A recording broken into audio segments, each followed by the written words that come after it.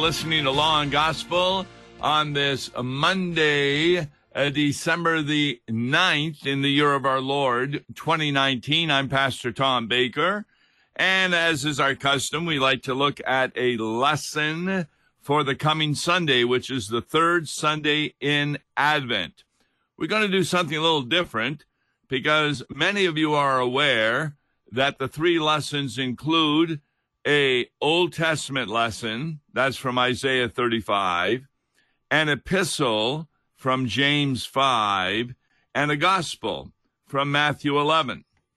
But today, we're going to do the fourth reading. A number of churches do have this reading, a number don't, but it can still be included in the readings, and it's the psalm for the particular Sunday, third Sunday in Advent. It's Psalm 146. It begins this way. Praise the Lord,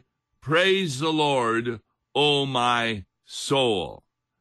This song is regarded as one of the Hallelujah Psalms. In fact, there's a number of them, beginning with 146, that conclude the Psalter, which has 150 psalms in it.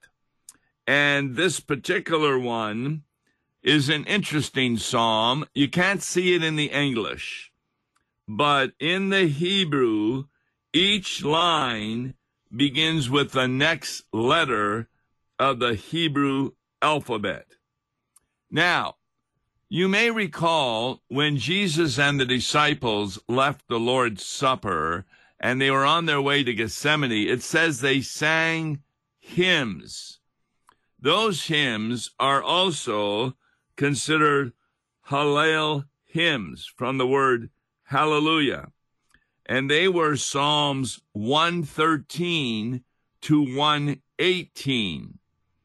But we're going to be taking a look today at Psalm 146. Praise the Lord, O my soul. Now, in a lot of English translations, the word Lord, each letter is capitalized. What does that mean? Well, it's a way of signaling that it is the name of God that Moses received in Exodus 3 at the burning bush when he asked God, "What's your name? What do I tell the people? Who you are?" And he says, "I am who I am." And in the Hebrew, we think it's Yahweh. We only have the consonants, and we're guessing that the vowels are A and E, but Yahweh. And to transliterate it into the English, they simply use the word Lord with capitals. So, interestingly enough, it is the angel of the Lord that speaks to Moses at the burning bush, and we know that the angel of the Lord, the messenger of the Lord, is none other than Jesus Christ prior to his incarnation. He is found throughout the Old Testament. Praise the Lord, O my soul. Now, verse 2, I will praise the Lord as long as I live. Now, what does that mean? That when he dies and his body goes in the ground, he'll stop praising the Lord? Well, Scripture interprets Scripture. We go on to the next phrase in verse 2 of Psalm 146. He says, I will sing praises to my God while I have my being. Now, what does that mean? Well, remember what happens to the believer when he or she dies. Yes, the body may go in the ground, but the soul, the spirit, goes to be with Jesus. Jesus himself said that on the cross. Father, into thy hands I commend my spirit. And so we never talk about if somebody says, oh, your father died, where is he? Christians don't say, well, he's in the ground. No, he's with Jesus. His body is in the ground, but his spirit is with Jesus. And he is still singing praises to God even after his death. So this is a very, very helpful psalm that really talks about the resurrection of the spirit, waiting for the resurrection of the body. There will never be a time when we will stop singing praises to our God, because we will always have our being, if not here on earth as a Christian, then in the spirit in heaven with Jesus. But how did we get to heaven? Verse 3, put not your trust in princes, in a son of man, in whom there is no salvation. Now, some people may say, well, wait a minute. In Daniel, you have the Ancient of Days who sends the Son of Man to earth to redeem the earth. And that Son of Man is none other than Jesus Christ. So isn't that a contradiction? In whom there is no salvation would be wrong if it's talking about Jesus. But is verse 3 talking about Jesus as the Son of Man? Well, two ways to understand that it is not. This is verse 3. Put not your trust in princes. Now, princes are rulers, of course, in the world. And these rulers would be human beings. They would be nobles. They would be individuals who are sinners. We're not to put our trust in them. So it really doesn't matter, for example, in the United States, who is the president of the United States. We're not to put our trust in him for our salvation, because he is dealing in the secular temporal realm and taking care of items in that area. The second part, it says, nor in a son of man in whom there is no salvation. Now, that's kind of important to understand, because the definite article, the Son of Man, is replaced with a Son of Man. Jesus isn't just a Son of Man, a sinful being. He is the Son of Man. It's kind of like the difference between he is begotten, we are adopted sons of God. So, do not put your trust in another person. That's all that is saying, because there is no salvation in them. Now, I know there are people who say, well, John never went to church, but his parents did. And so he was probably saved because of his parents' attendance at church. No. No parent has salvation for a child. A parent can teach about the salvation available through Jesus Christ. In fact, that's really what is important these days. Luther's Small Catechism, as the head of the household, should teach.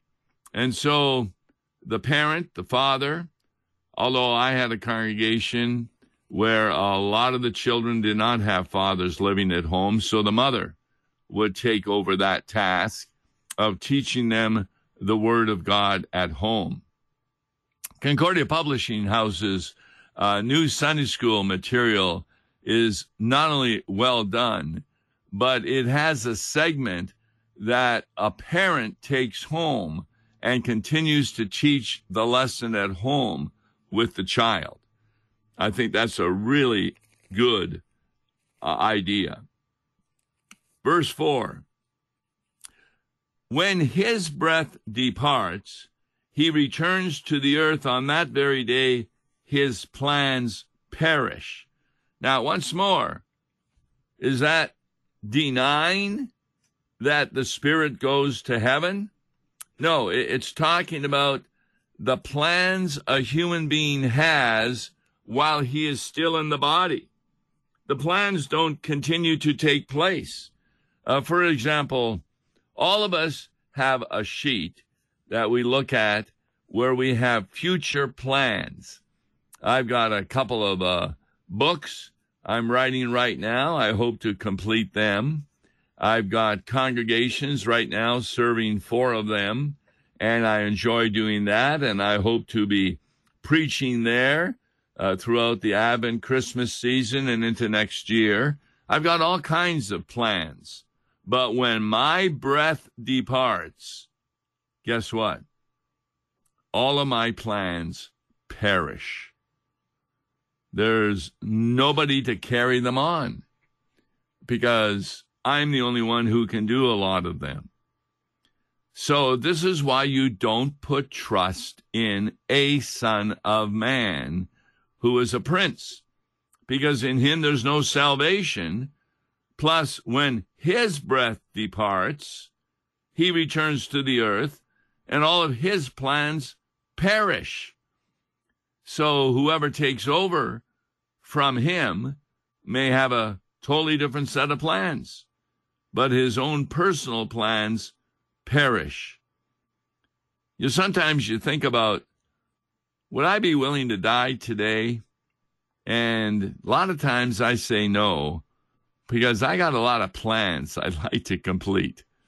But God is going to take me from this vale of tears at a moment when my plans, from his point of view, are not as important as my being with him in heaven. So, verse 5, blessed is he whose help is the God of Jacob, whose hope is in the Lord, capitalized, his God. Now, why the God of Jacob? Well, you got to remember, when Moses was on Mount Sinai, who are you? I'm the God of Abraham, Jacob, and Isaac. Being in the God of Jacob, or with the God of Jacob, means you're in the line to Jesus. Jacob was given promises. And if there's anything one needs to understand about Lutheran theology, which is the same as biblical theology, it's that we focus on the promises that are found in Holy Scripture. Sunday, I was talking about the different kinds of hope. A lot of people have hope, but they're not sure that their hopes are going to be fulfilled. A child may tell the parents, I would like to have that computer game. And he hopes then when he opens up the present, he finds it. But when he opens up his Christmas present, he finds instead a new pair of underpants. Well, he's disappointed. But it may be that he needed them more than he did a computer game. In other words, our hope is never sure. But biblical hope is always sure. How do we know that? Why do we have hope in the Lord his God? Verse 6 explains it. We have hope in the Lord our God, who made heaven and earth, the sea, and all that is in them. And then this next phrase, it's verse 6, is really important. Who keeps faith forever. What does that mean? The NIV translation has, he remains faithful forever. The New King James translation has, who keeps truth forever. What does that mean? Well, Scripture interprets Scripture. Remember, Jesus said, I am the way, the truth, and the life. What he means by that is when he speaks his word, he is going to remain faithful to it. That's why the word we trust are his promises of gracious salvation, which means we do not deserve that salvation. You can look to princes, but there's no salvation in them, because the day their breath departs, all their plans perish. It doesn't matter what their plans were. You don't want to put your trust in them because they perish. That's why our help is in the God who told Jacob that the Christ is coming, whose hope is in the Lord, his God, that's Christ, who not only made heaven and earth and the sea, that's in John chapter 1. Nothing was made that was not made by Jesus Christ. And he keeps faith forever. I really like the NIV proper translation. He remains faithful forever. If somebody remains faithful to you, what do you know about them? They keep their word. They keep their promises. So, what's going to be happening when we die and go to heaven? Verse 8, the Lord opens the eyes of the blind. The Lord lifts up those who are bowed down. The Lord loves the righteous. Now, what's that referring to? Well, obviously, this is talking about Jesus Christ, because if you go to John chapter 9, he not only opened the eyes of the blind, this was somebody who was born blind. The disciples said, who sinned? His parents or him, that he was born blind? No, he was born blind so God could show his glory on that day. The Lord lifts up those who are bowed down. Reminds me of the parable that Jesus had. The Pharisee who's standing up straight, thanking God he's not like the tax collector because he's obeying the ceremonial laws. In contrast to the tax collector who is humble, repents of his sin, bows down before the Lord. And the Lord loves the righteous. So because he loves the righteous, he declares us to be righteous through faith in Jesus Christ. We are not saved by the righteousness of our sanctification. We're saved instead through justification. What's the difference? Justification is that moment when we are converted by God to be part of his family. And we are therefore participating in the glorious exchange. And that glorious exchange is where we give God our sins. He gives us Christ's perfect righteousness. Never sinned once when he was here on earth. Verse 9. The Lord watches over the sojourners. He upholds the widow and the fatherless. I had a number of members in my congregation of 28 years.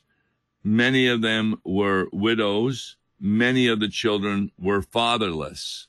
And yet by coming to church, coming to Vacation Bible School, having mothers that were teaching them the Word of God at home, they continued faithful in the church. And that's the way God upholds us. But, going on, the way of the wicked, he brings to ruin. Now, what does that mean? Because we seem to see a lot of people who have not been driven to ruin. The King James says, but the way of the wicked, he turns upside down. The New American Standard, he thwarts the way of the wicked. The NIV, he frustrates the way of the wicked. What does that mean? Well, they're going in one direction, and all of a sudden, it's reversed. Or it doesn't achieve what they wish they would achieve. I mean, how many movies do we see where successful individuals lose everything in just a weekend on the stock market? I mean, how many people committed suicide during the Depression because they felt they lost so much? The fact of the matter is the wicked will not continue, those who are against God.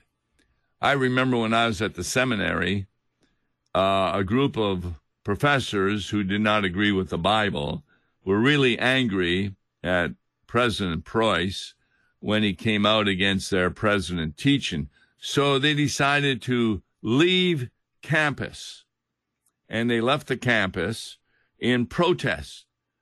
But when they went to come back, the President Bowman had put in, new president at the seminary, had put in Dr. Martin Charlemagne, who would not let them back unless they repented. They did not repent, and that's what became Seminex, Seminary in Exile. So all their plans fell apart because at that time, their beliefs were more of those of the devil. And you can see the result of that Seminex group when you look at Elka today. Homosexuality is practiced, abortion is okayed, they have women pastors, and the list goes on and on of how their plans were thwarted. And why? Because God turns upside down the plans of the wicked. The final verse, 10. The Lord will reign forever, your God, O Zion, to all generations. Now, what's Zion doing in there? That's a mountain. But it's where Jerusalem is built. And if you look at the book of Revelation, that's the new Jerusalem.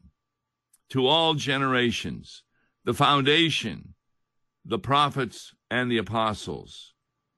And so, what began the hymn? Praise the Lord. What ends the hymn? The same words. Praise the Lord. And it's very important to understand that word praise means that God is shining upon us.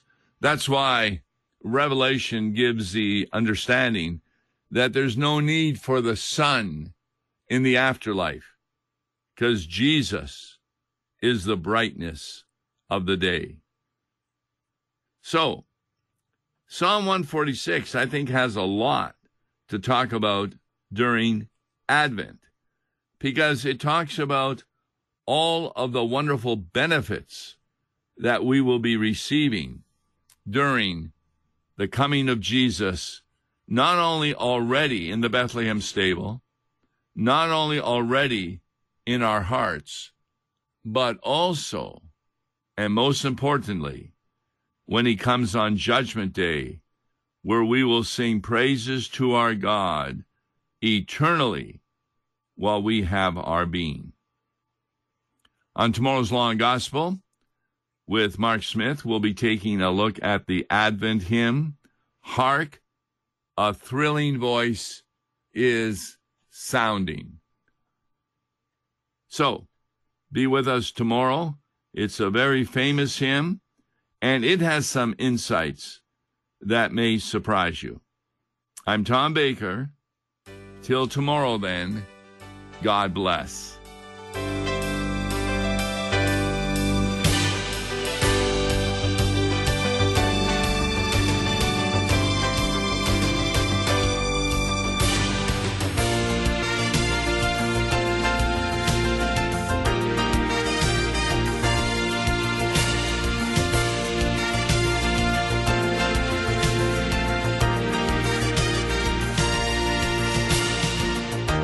Listen to Law and Gospel each weekday morning at 9:30 on KFUO. For a tax-deductible gift to Law and Gospel, please make your check payable to Concordia Mission Society and mail it to Tom Baker, P.O. Box 28910, St. Louis, Missouri 63132. To give online, visit lawandgospel101.com or call toll-free 1-877-267-1962.